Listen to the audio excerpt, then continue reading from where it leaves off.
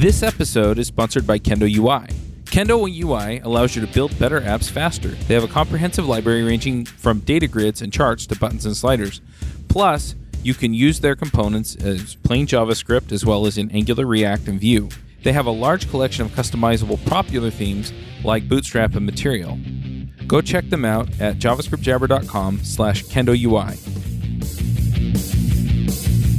Hey everybody, and welcome to another episode of Views on Vue. This week on our panel we have Chris Fritz. Hi. Joe Eames. Hey everybody. Eric Hanchett. Hello, hello. I'm Charles Max Wood from devchat.tv. And this week we have a special guest, and that's Gleb Baumutov. Gleb, do you want to say hi? Hi. Now, since this is a new show, you obviously haven't been on it before. Do you want to just introduce yourself? Sure. I'm Gleb Bakhmutov. I run engineering at a small startup called Cypress. Cypress is end-to-end test runner that replaces Selenium. So brings sanity into the world. Wow. So Selenium is insanity? I did not say that. Awesome. I think it has its own pay points, right? And yeah. You know, Brian Monk, who started Cypress, needed a tool that solved those pain points. And someone had to find a solution, and that actually meant not going with Selenium, but writing things from scratch. That's it. Yeah, so some problems that I've had with Selenium is I get unreliable tests, so tests that sometimes fail, even though everything's going okay. And then sometimes to solve those problems, I have to add, waits, and then I'll add 2,000 millisecond wait time. And then as something else, as the test gets more complex, I'll maybe have to increase that to keep the tests successfully passing when they're supposed to. I think it's isn't it? Yeah, go ahead. Common? Like it was a lot of it was really common with a lot of stuff I've done where you'd run the tests and you take all of the this test failed. And then you'd run it again and see if they failed 2 times in a row. And if they failed, sometimes it's 3 or 4, and then it's like, okay, it failed 4 times in a row. We better check and see if it actually is failing for real or not. Right. And I think the big problem with that is that developers stop taking failing tests seriously. Because they think it's just a flake. It's not a problem that I introduced in my latest commit. It's like, it's always been flaky. Right. Well, the other issue is that writing unit tests and running unit tests is pretty easy. Yes. It's usually pretty straightforward. The problem is that if your unit tests are isolated, which is what makes them easy in the first place, then you don't know if something is failing to connect to something else, or if you have something that's coupled in a weird way in your app. And that's why these end-to-end tests that Cypress or Selenium run are so valuable, is because it's, hey, look, I can go through the entire payment process, or I can go and I can set these permissions and then have it tell me, no, you don't get to do that, where you really can't do that the other way with your unit test. You can do some of it, you can test parts of it, but you can't test the entire thing. And if it's unreliable or too hard or a real pain or any other form of inconsistency or just plain not useful. I mean, if you're spending as much time maintaining your end-to-end tests as you are writing your code, I mean, that's a problem, right? Because you're getting paid to solve those problems, not to test that you solve those problems and then fiddle with it until it gets right. You're not getting paid to write tests, that's for sure, right? Yeah. A customer who needs a checkout feature, like you said, doesn't pay for the test that you would write. But a test is just a tool for you to ensure quality, that what you have delivered works. So you only have to do it by need, not by choice. Yep. So that's the appeal for me with Cypress, is just that it's at least in my case, it's been more reliable, and it has different shortcomings, but it's easier than Selenium for me. I appreciate it. I wonder if it would be useful, before we go too much deeper, to just define what exactly is end-to-end testing. Who wants to take this one? How do you define it at Cypress? At Cypress, we define it as testing the deployed system, right? So you have actual server in staging or production, and you test its API or its web application, and you use a real browser, right? You don't use browser emulation to load your web app. You actually start a real browser and you load your website and you run through common scenario just like a real user would. So that's an end-to-end test. And Cypress can be used for web application testing, static web page testing. It can hit your API, kind of similar to like Insomnia or REST client.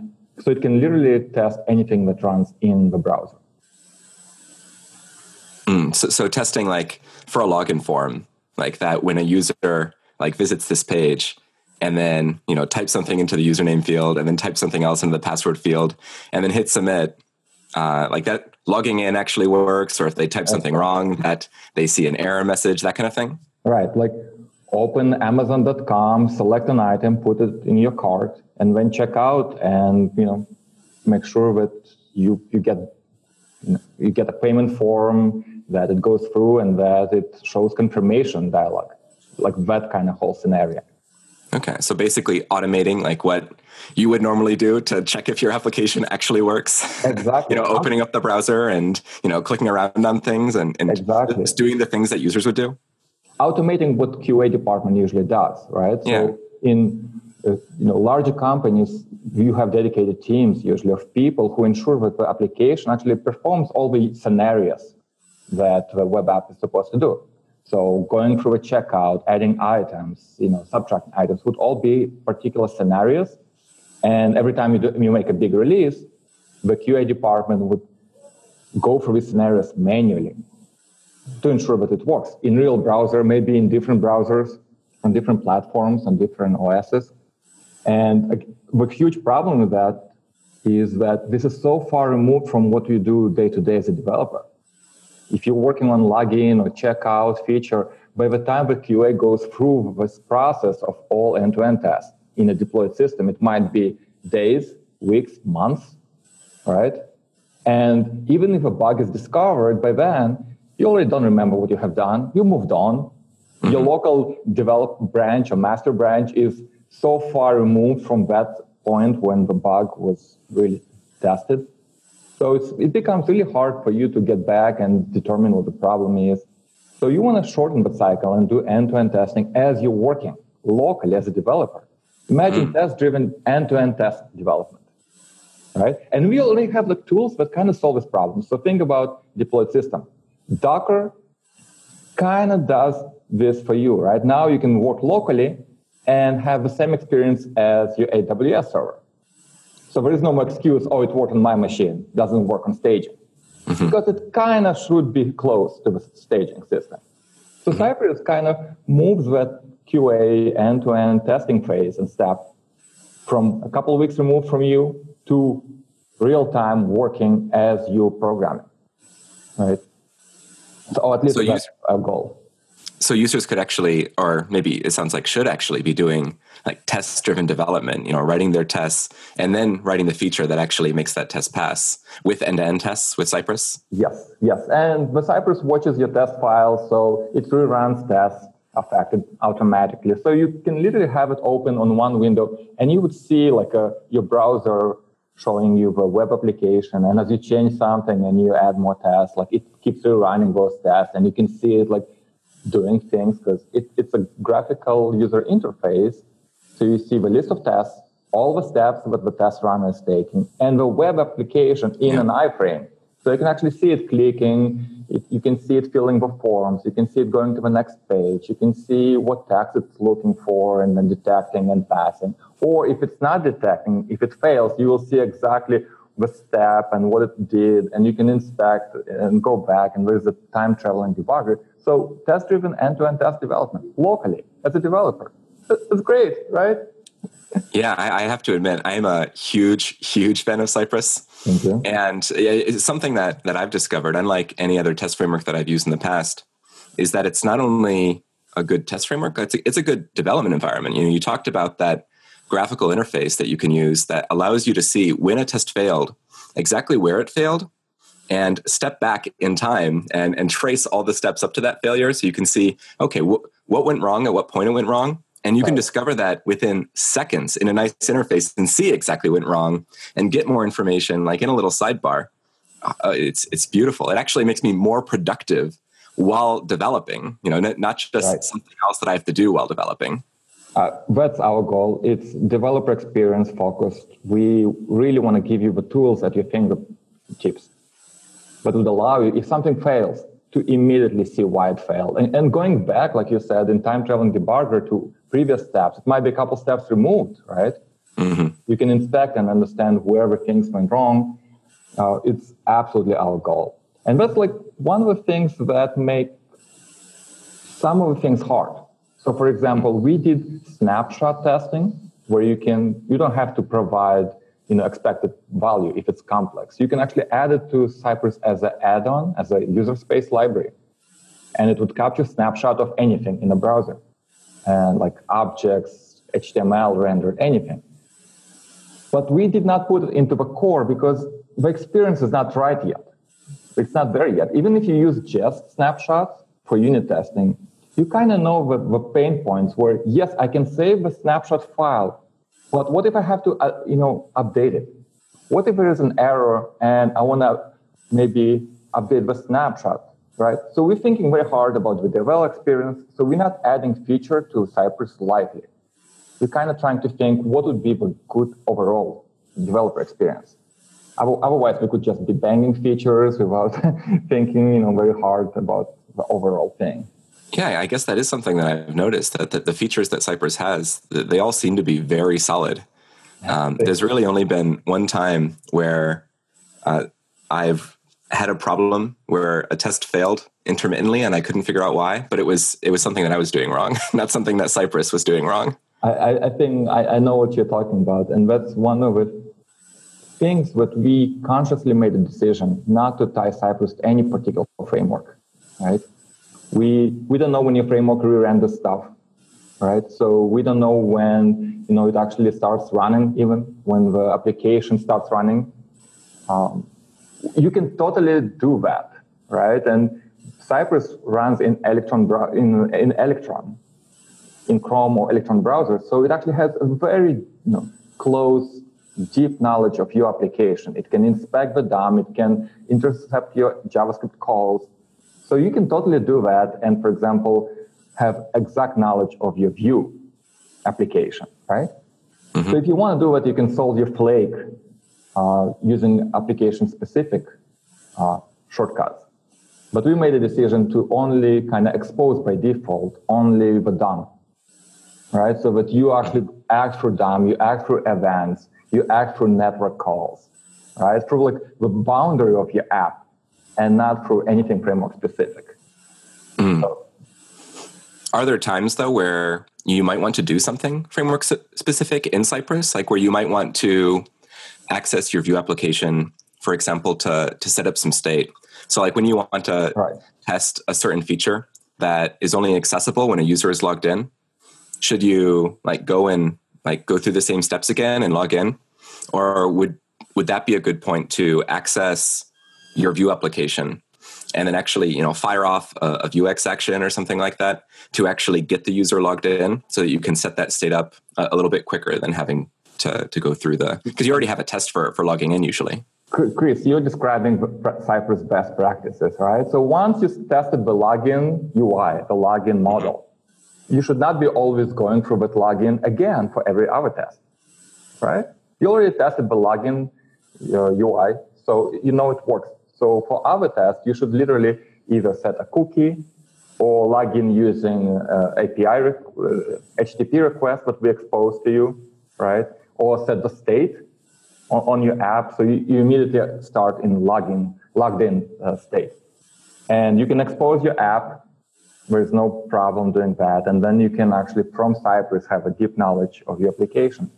I wrote a blog post for Vue.js-developers.com where I started with an application without any assumptions. And I tested the app only by going through its user interface, just like a real user. But then under the hood, the Vue app used Vuex data store.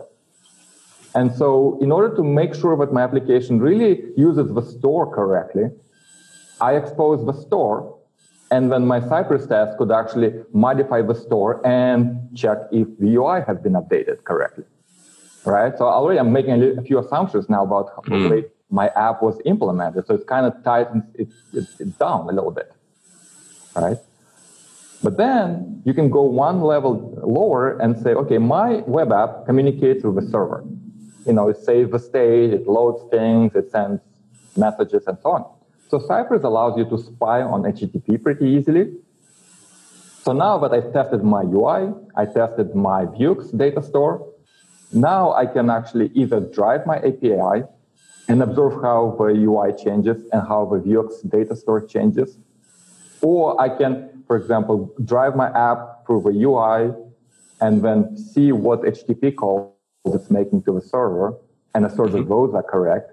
So I'm making more assumptions, but I can drill down to all the levels in my web app to make sure it works the way I think it works, and not it's just accidentally working, so to speak. Got it. And what would you talked about sometimes mocking out certain requests, like when you're calling an API, like maybe your API or maybe the API of some third-party service. How do you know when to actually call that API and when to like stub it out, with a fixture or something? So imagine you're modeling, or you're writing an app for checkout, Amazon checkout, right? You probably want to stub out all the calls to the payment system. You don't want your test to actually charge you $100 every time you run a test. Ideally. Or else you probably won't be testing very long. No, like our budget is all comes to testing. We can only afford to test once a week. Exactly. So anything that you don't control, right? Like your payment system, emails, calls to integration service. Anything that's not specific to your application probably should be stubbed out. Okay?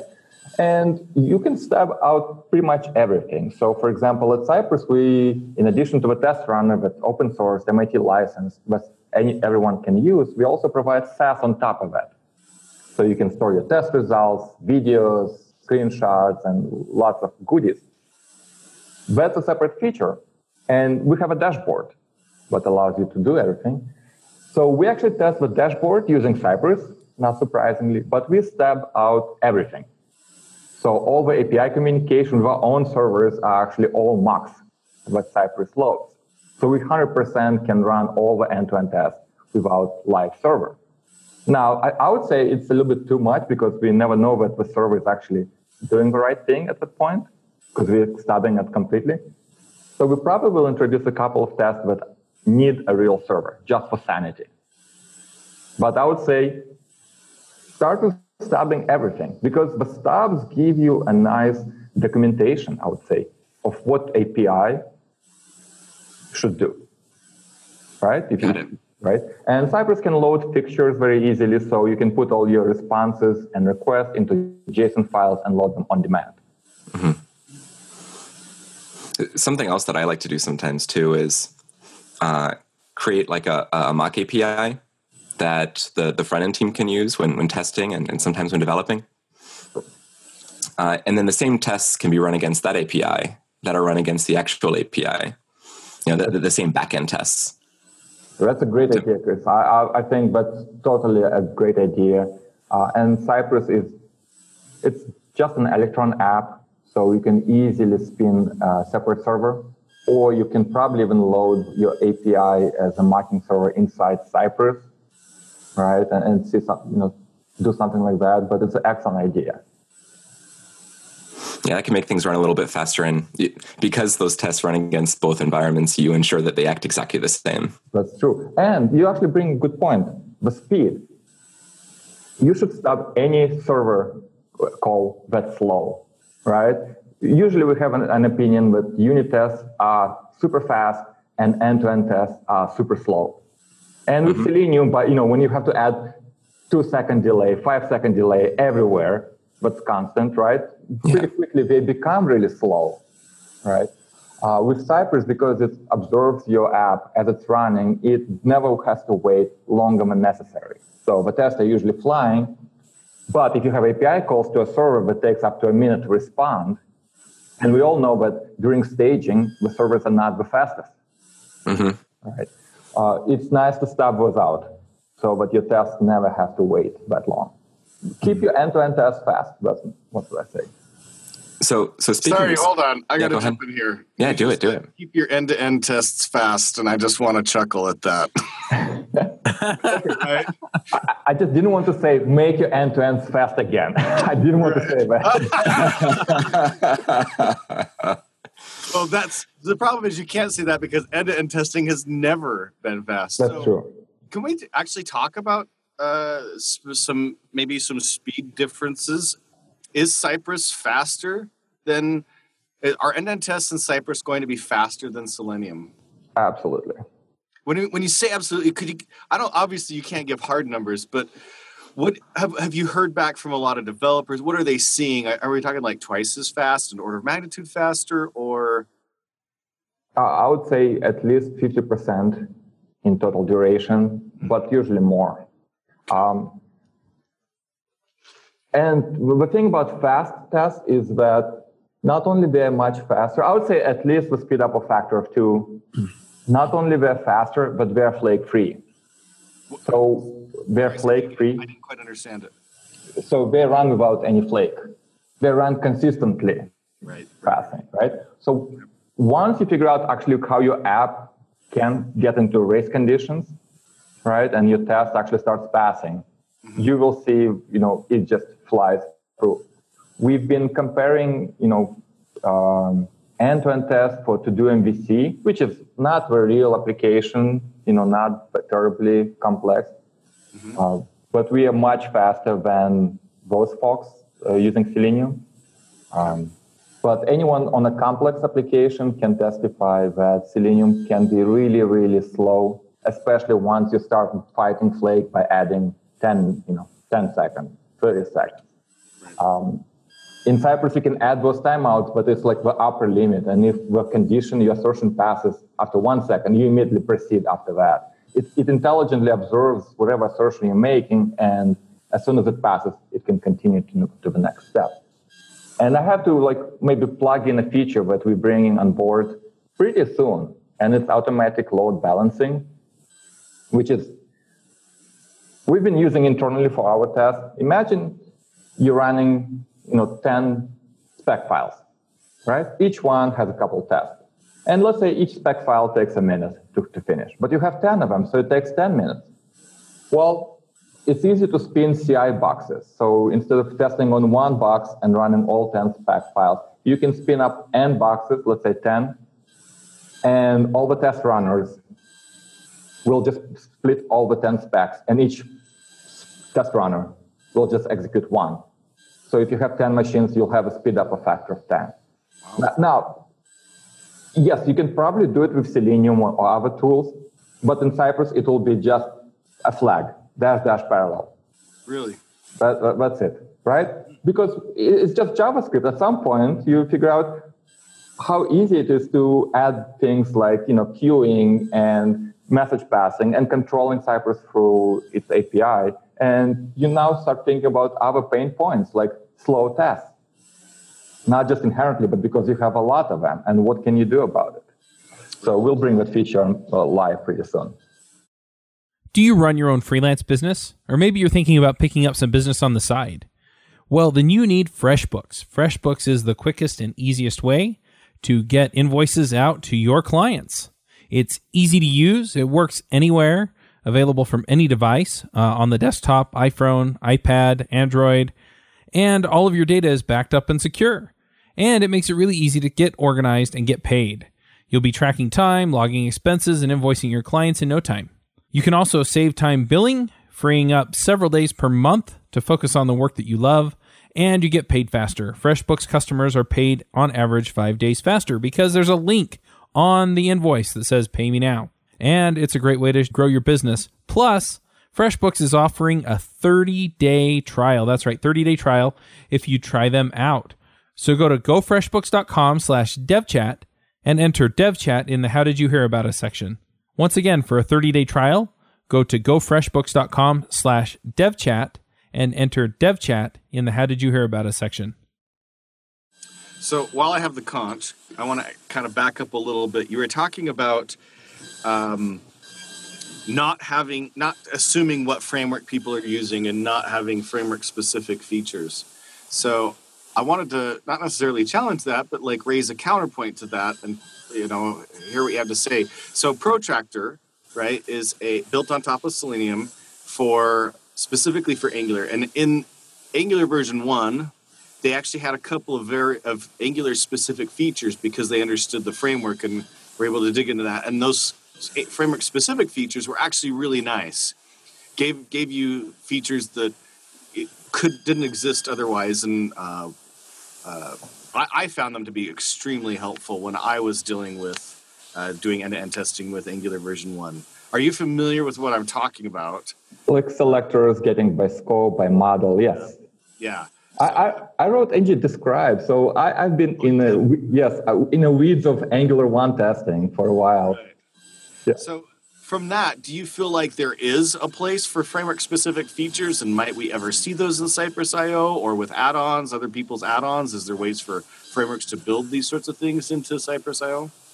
It's an excellent question. So Cypress can run any type of JavaScript, right, in the context of your application. So if you can get framework-specific feature by running the code in DevTools console, that's it. You can do it in Cypress. You can either share it as JavaScript, or you can even add custom Cypress command. So you can do all Angular-specific selectors as a custom command, but you can write once and then share, publish it, or share it inside the project.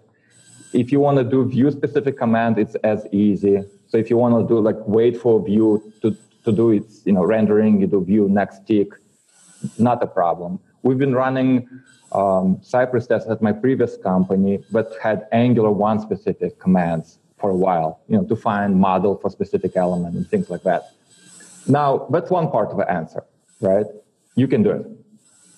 But the second, even more interesting problem, and my second part of my answer is this: component testing or integration testing. So we kind of talked about end-to-end, right? Where you load the whole web application and you just kind of drive it as a user. But when you're working on a specific, let's look at Vue, a specific component, specific, single view file, you probably want to load and test that particular component by itself. You don't want to build a whole app. You want to see how that component looks under different data conditions or how it interacts with different edge case scenarios. So there is a name for that, and it's called Storybook.js, right? A great tool where you can take a component, load it, see how it looks, right? It's kind of like a documentation tool. We've been experimenting, and we wrote a bunch of little adapters that are framework specific for scaffolding an individual component in Cypress. So instead of visiting a page in Cypress iframe, you can say, mount my Vue component. And it will load that Vue components, and start Vue instance there. And then you can interact using the same Cypress command, clicking, typing text, making assertions.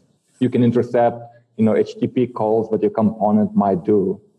So you literally all of a sudden can easily exercise a component from major framework similar to Storybook.js, but with assertions. So now it becomes both your demo and documentation tool, but also the testing tool for your components.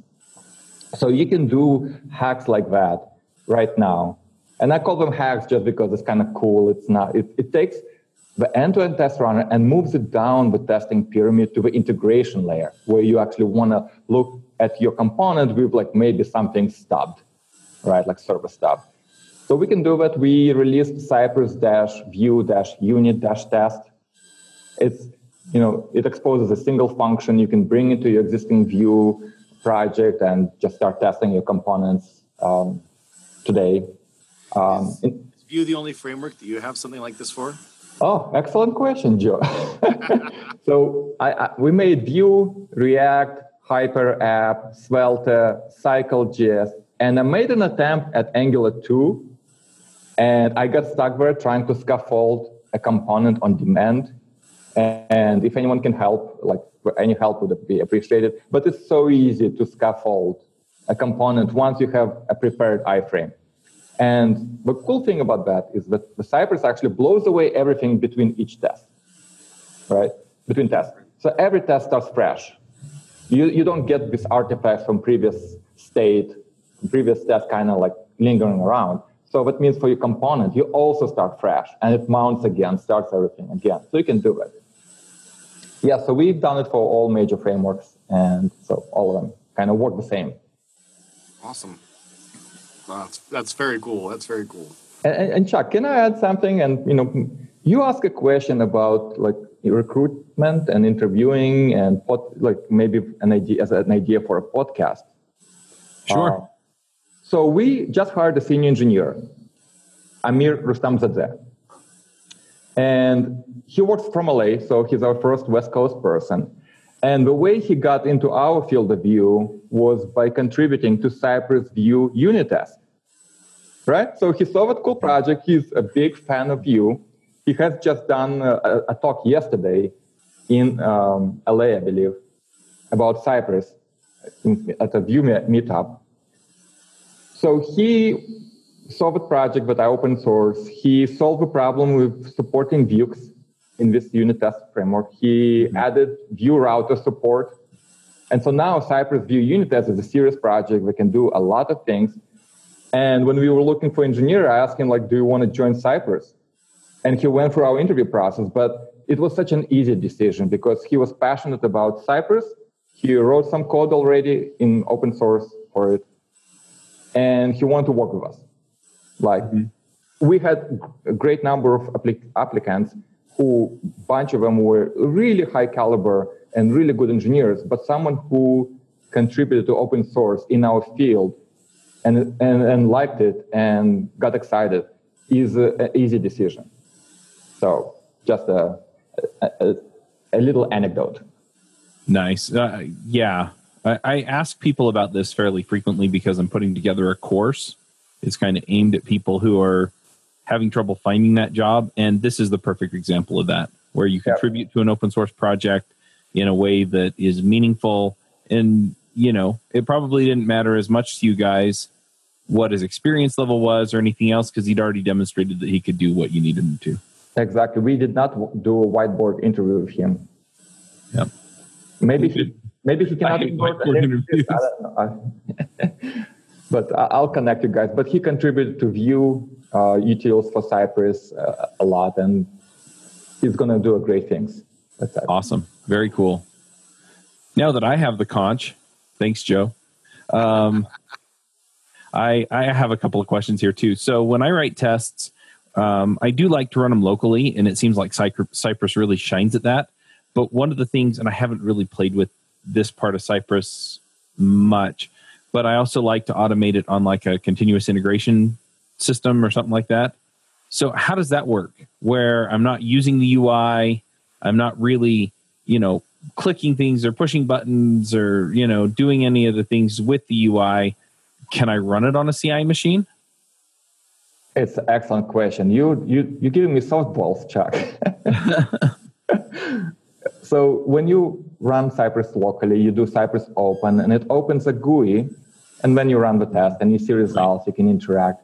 On CI, you just run Cypress run, and that starts exactly the same Electron browser, right? Or if it finds Chrome, you can control Chrome browser.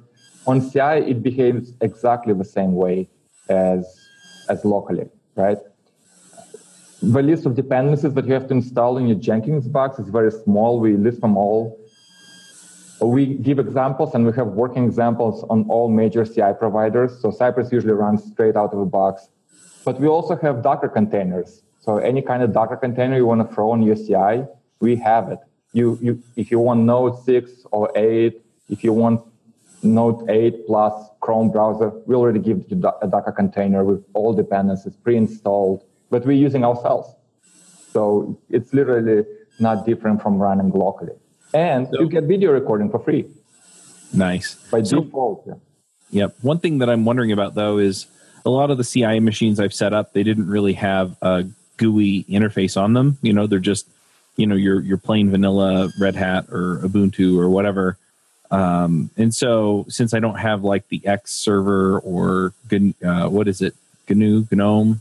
Anyway, so I don't have those layers running. Does it need that in order to run those browsers?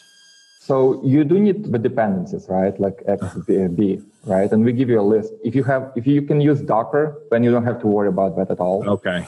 But when you run Cypress, it starts with XVFB server by itself and shuts it down. So you don't have to worry about that at all. Okay. So I would say it's very painless. Should not take you very long. And our documentation for continuous integration is right there with examples and step-by-step explanation. So it should not be a very difficult problem. You should not be hunting in the dark to run it. One other thing that I could see this possibly being really nice for is you've mentioned that you can run it against, say, your local installation of your app, but can you run it against production? Right. So usually you don't hard code your URL, but you load it. Right. You put it in a Cypress.json file as a base URL. But you can override it from the command line through environment variable. So on your CI, you just set the environment variable that you want to hit, and you can run the same tests against staging or production if you want, right? You can run maybe a subset of your test against production, maybe a particular spec file as a sanity test. But it's so easy to point your Cypress at a different URL and say, test that. Gotcha. I just want to say real quick, one of the things that I've been really impressed with Cypress is the documentation it has. Like, one of the reasons it is so fast is because it's so well documented how to write your tests well and what each thing does, and not just like a description with one example, but often like a very lengthy description with a bunch of different examples to cover different use cases. And a lot of the commands are actually quite flexible, so they can be used in different ways for different scenarios. And I've been really, really impressed with that. Just even if you don't use Cypress, I'd recommend checking out their best practices page, because a lot of those best practices will apply to other test frameworks as well. Thank you, Chris. And okay, back at you. So when we look at open sourcing Cypress and we worked on our docs, we looked at Vue docs as a good example.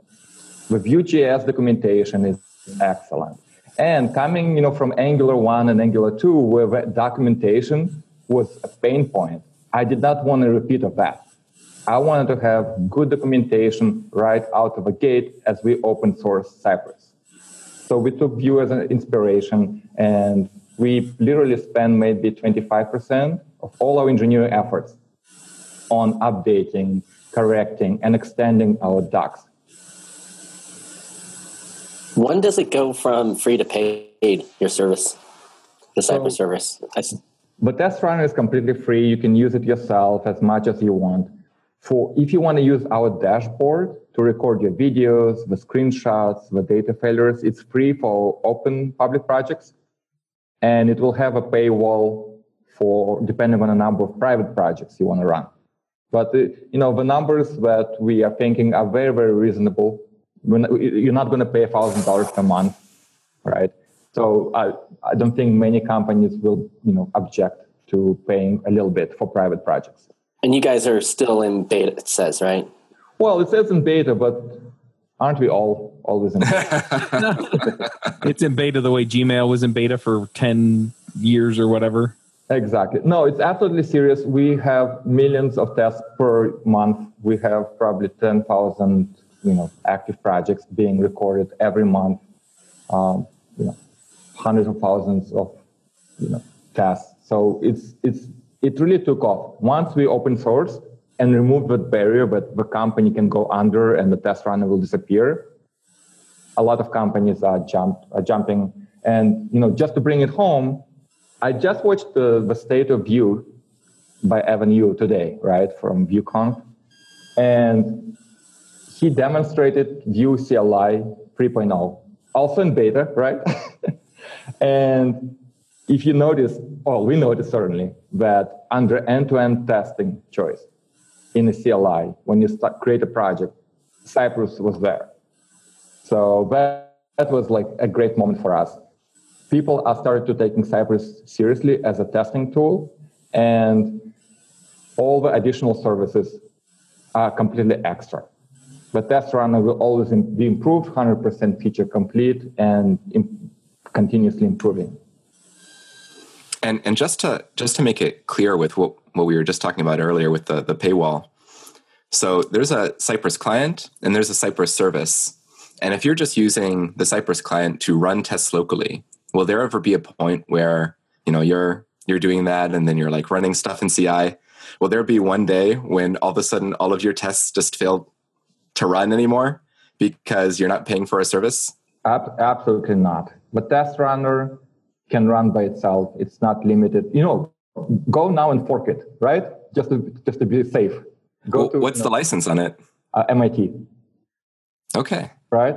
We're not even React at first, right? We didn't put custom license with a little asterisk saying, all your tests belong to us. No, it's absolutely MIT license.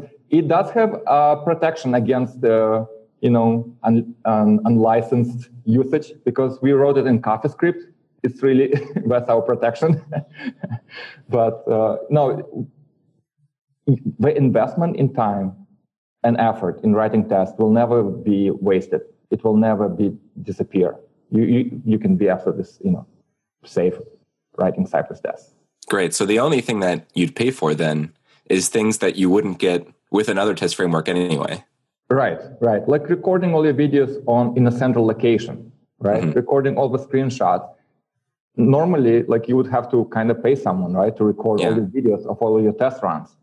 So you might as well pay us. But if the service is unavailable or unreachable, no problem. You just store the test artifacts yourself on your CI. That's it. Okay. Well, what's the value of recording your tests while they're running? So when the test fails, you can just play the video and you see exactly what it did and when it went wrong. And you see the error. Oh, okay. I see. Right? So it records by default because we're using Electron and it has a media recording turned on by default. So it's really easy for us. You don't have to install anything extra. It's all included on all platforms. Yeah, for me, it saves me from those moments where a test fails. And we were talking about earlier, you run it a second time and a third time and a fourth time. And if it fails the fourth time, then, okay, there's probably something wrong. We should look into it. You can just see immediately exactly what went wrong. And then you can, I made a mistake. And then you can go and fix that. And then. And Eric, one of the cool things, you don't even have to debug that failing test by looking at this video. You play it and you play next to it a video of a successfully passing test from a previous run. Oh. And you're like, I see the difference. That's where it actually did something wrong, or it looked differently. So having a video, I think, how people are excited about screenshot diffing, right? Where you take pixel by pixel screenshot, and when you analyze against previous tests, and you say this badge changed color. Now imagine you have videos, right? It's like having video versus picture. Yep. We have great plans for that. It's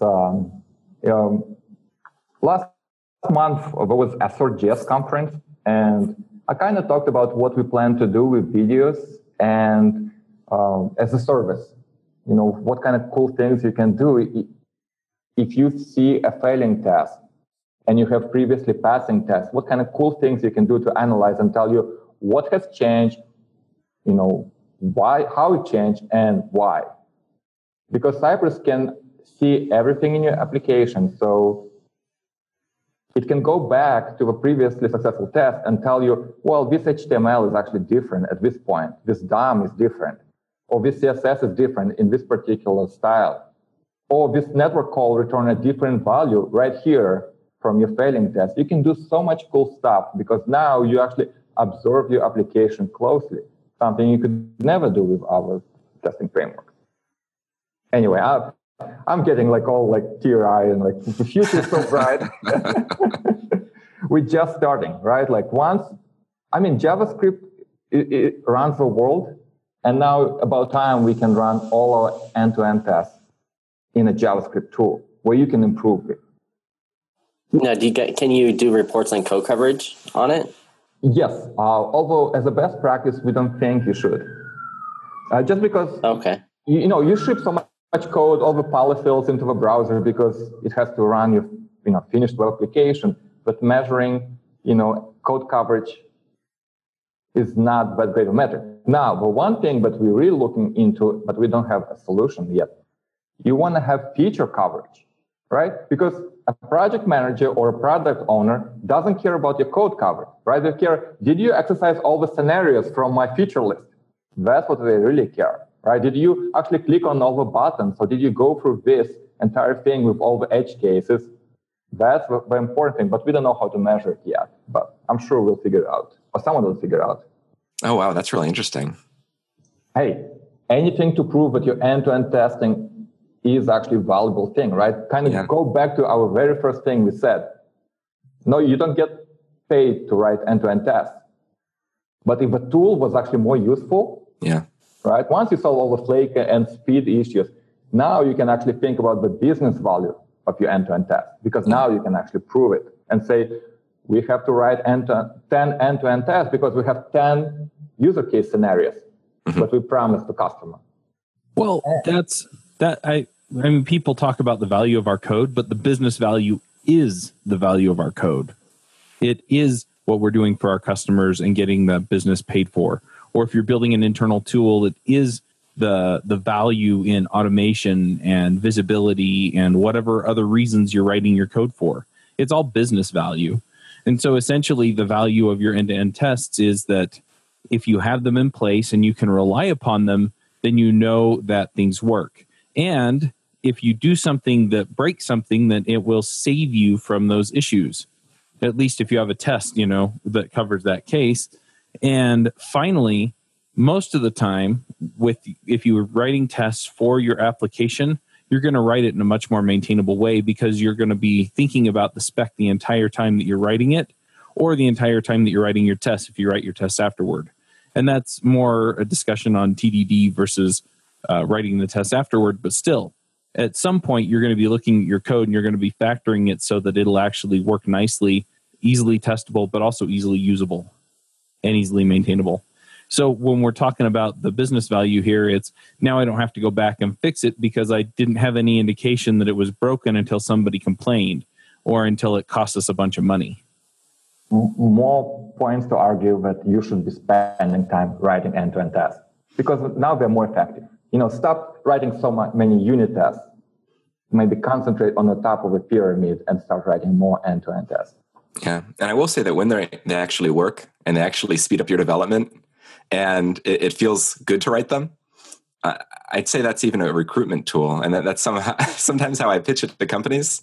Like a lot of people leave their jobs because they just don't enjoy working on their application anymore. And one of the reasons they often don't enjoy working on their application anymore is because they have to work with these all these little chores that take so long, and they're not very satisfying because like you fix an end-to-end test that should have been working already, and then you're feeling like it's probably going to break again later anyway. Yeah. So this just makes you like want to stay at your job and make you want to keep writing quality code.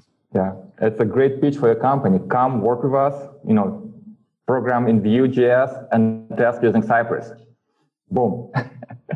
It's my recommendation. Yeah. Thank you, Chris. I don't know if getting a new job that my first look at is, if they're using what kind of testing framework they have or. Yeah, but recruitment is also keeping people. Yeah. Okay, maybe second interview. So I wanted to ask about using Cypress with more of a BDD, not just TDD cycle, where you're actually like writing the end-to-end test first and then coding to that.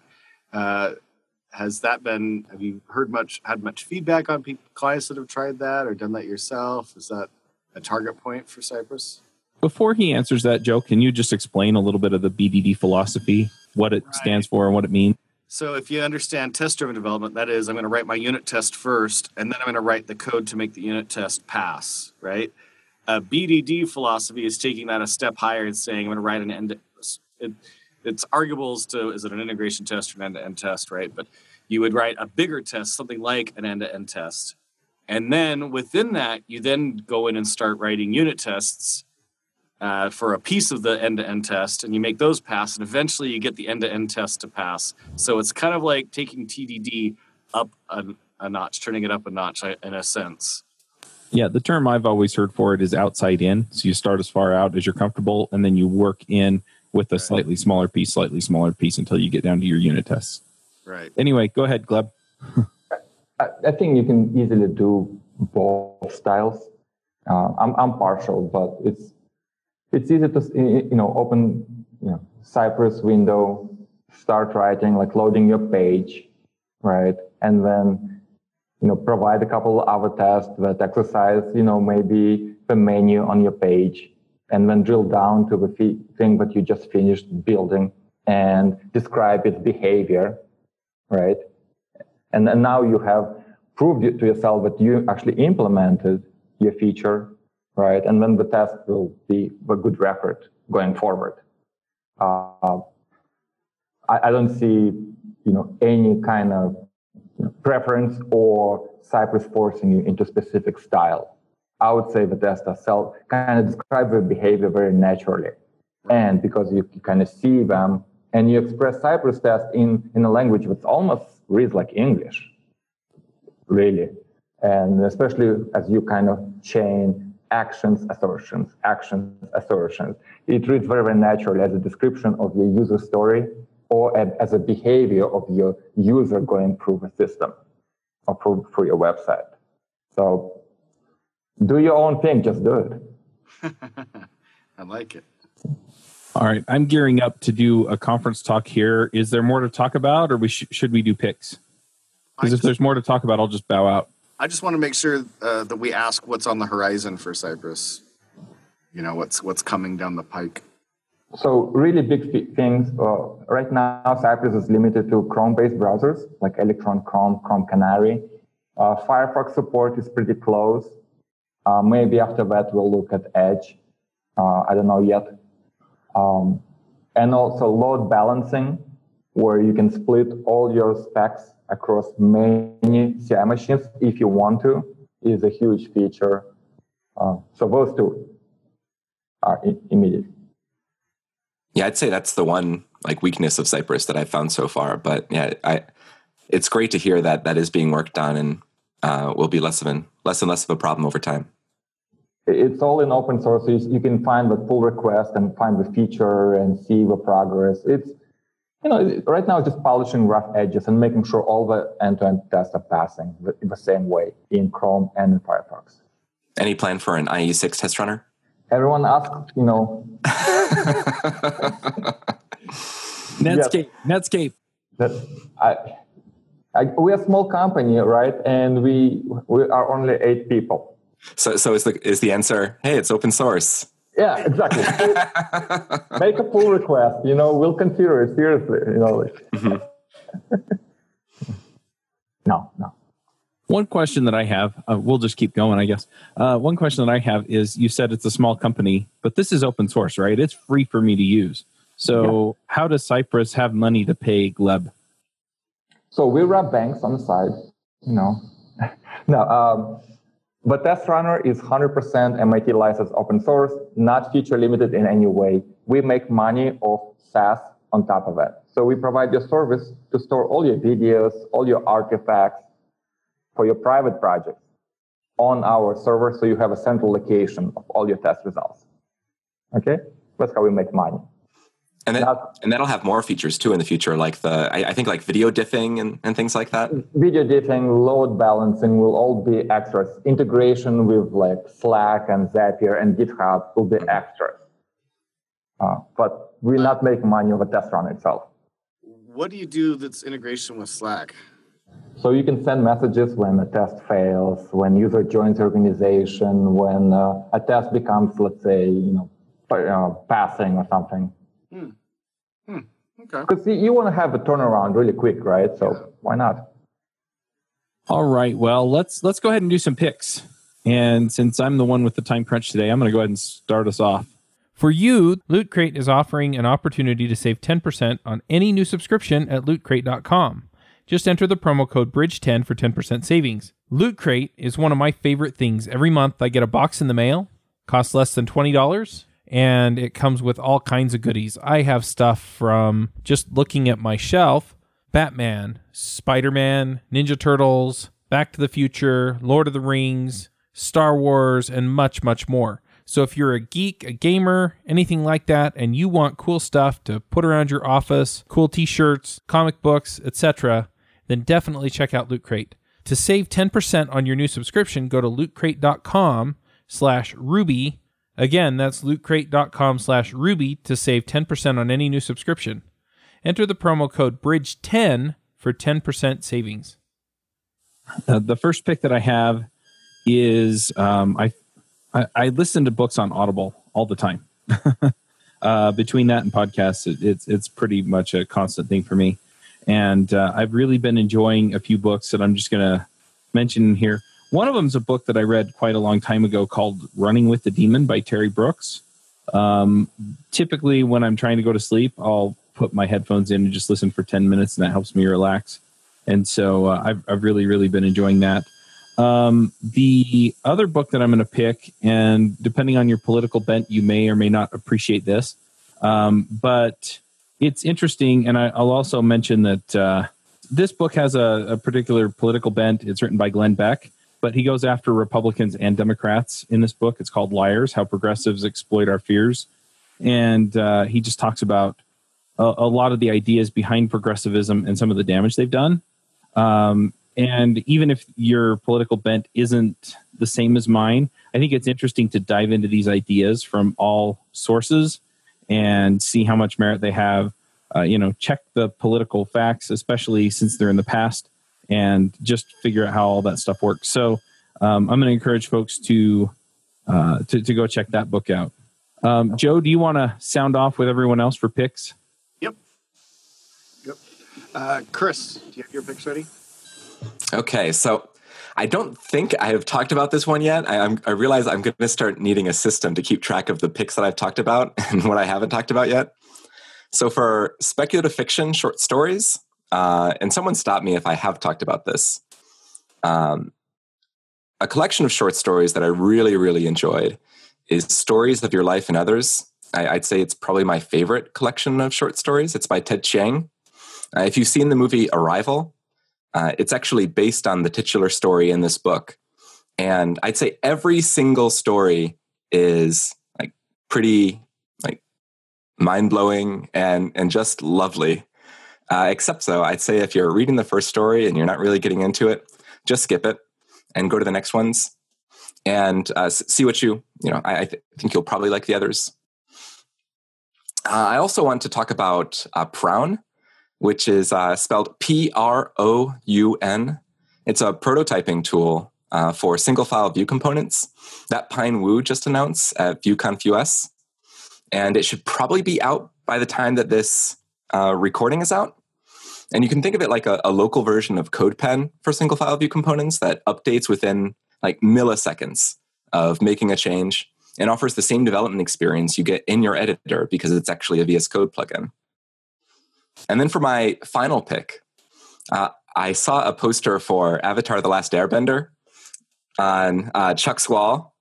And I mean the cartoon, not the movie by, I can't remember who did it now, but I've heard the movie was terrible. I haven't seen it, but the cartoon is actually really, really good. I recommend it for both adults and children.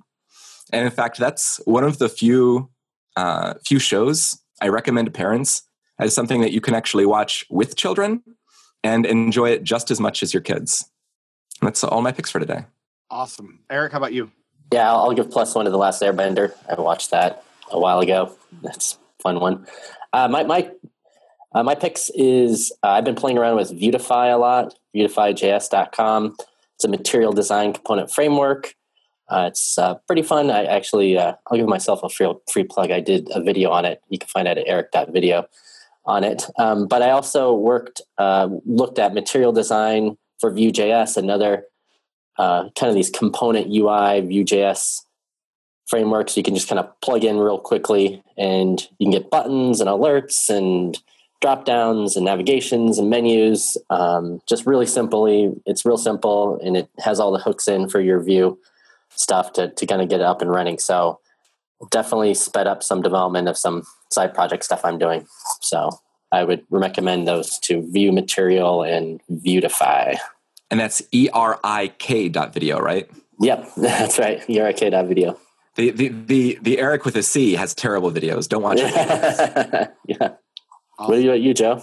All right. So my picks are, I'm a big fan of games of a lot of different types. And this, like last weekend, I've done a fair number of role-playing games. This last weekend, I tried for the very first time, and I hope I get a couple of chuckles out of everybody else on the panel. I tried the My Little Pony role-playing game called Tales of Equestria. I actually played it with a friend of mine and his two daughters who are 10 and 13 years old. And I really actually had a great time with it. So Joe, you're a brony? Is that what they call him? To be honest, I'm actually not. I don't think I've ever seen a whole episode of My Little Pony, although I do have a brony t-shirt because my daughter was way big into My Little Pony for a while, and I wanted to support her. Mm-hmm. But I am actually, I don't know that I could really consider myself a brony.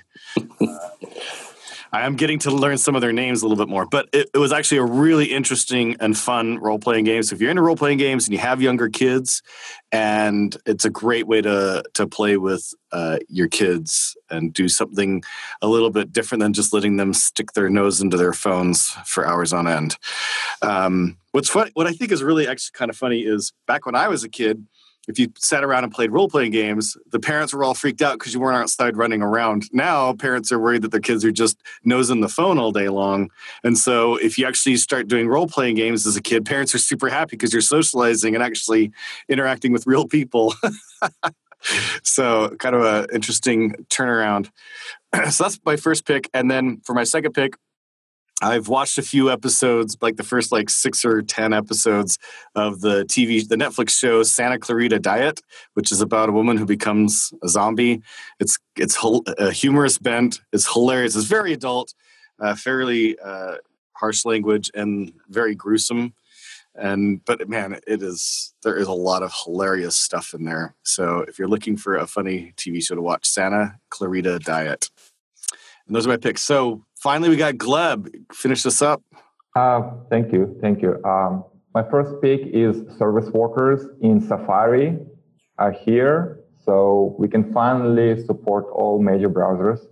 And that's excellent. So if you haven't checked out what Service Workers can do for your app, do it now. It's great. My second pick is called Renovate App. So renovateapp.com. It's a service similar to Greenkeeper.io that upgrades your dependencies for your NPM projects, and it's super flexible. You can configure everything. So I configured a bunch of my repos now to merge minor and patch upgrades if they pass the tests, and it just works like a charm. I pretty much stopped thinking about my dependencies or are they out of date or up to date. It just keeps chugging along, upgrading, releasing new versions, and making pull requests for major upgrades. So it's an excellent tool. And my last pick is kind of self-promotion, but for a good reason. So in the month of July, I'll be working out of Copenhagen, Denmark. So if you want to talk JavaScript, or you have a meetup related to front-end or Node or anything, or testing, and it's geographically in Scandinavia, I'm there. So you have a chance, to have beer with me or invite me to your meetup and talk about development topics. So those are my 3 picks. Awesome. Well, thanks very much, Gleb, for coming. It was awesome having you on, and a really great discussion. And again, our heartfelt thanks for your team and all the work that you guys do. You've really been a great benefit to the industry as a whole. So, and again, thanks for your time. Thanks, of course, to our panel. And Chuck is now off doing his remote conf, but as well him, and we will see everybody next week. Thank you so much for inviting me. Bye. Thank you. Bye. Bandwidth for this segment is provided by CacheFly, the world's fastest CDN. Deliver your content fast with CacheFly. Visit CACHEFLY.com to learn more.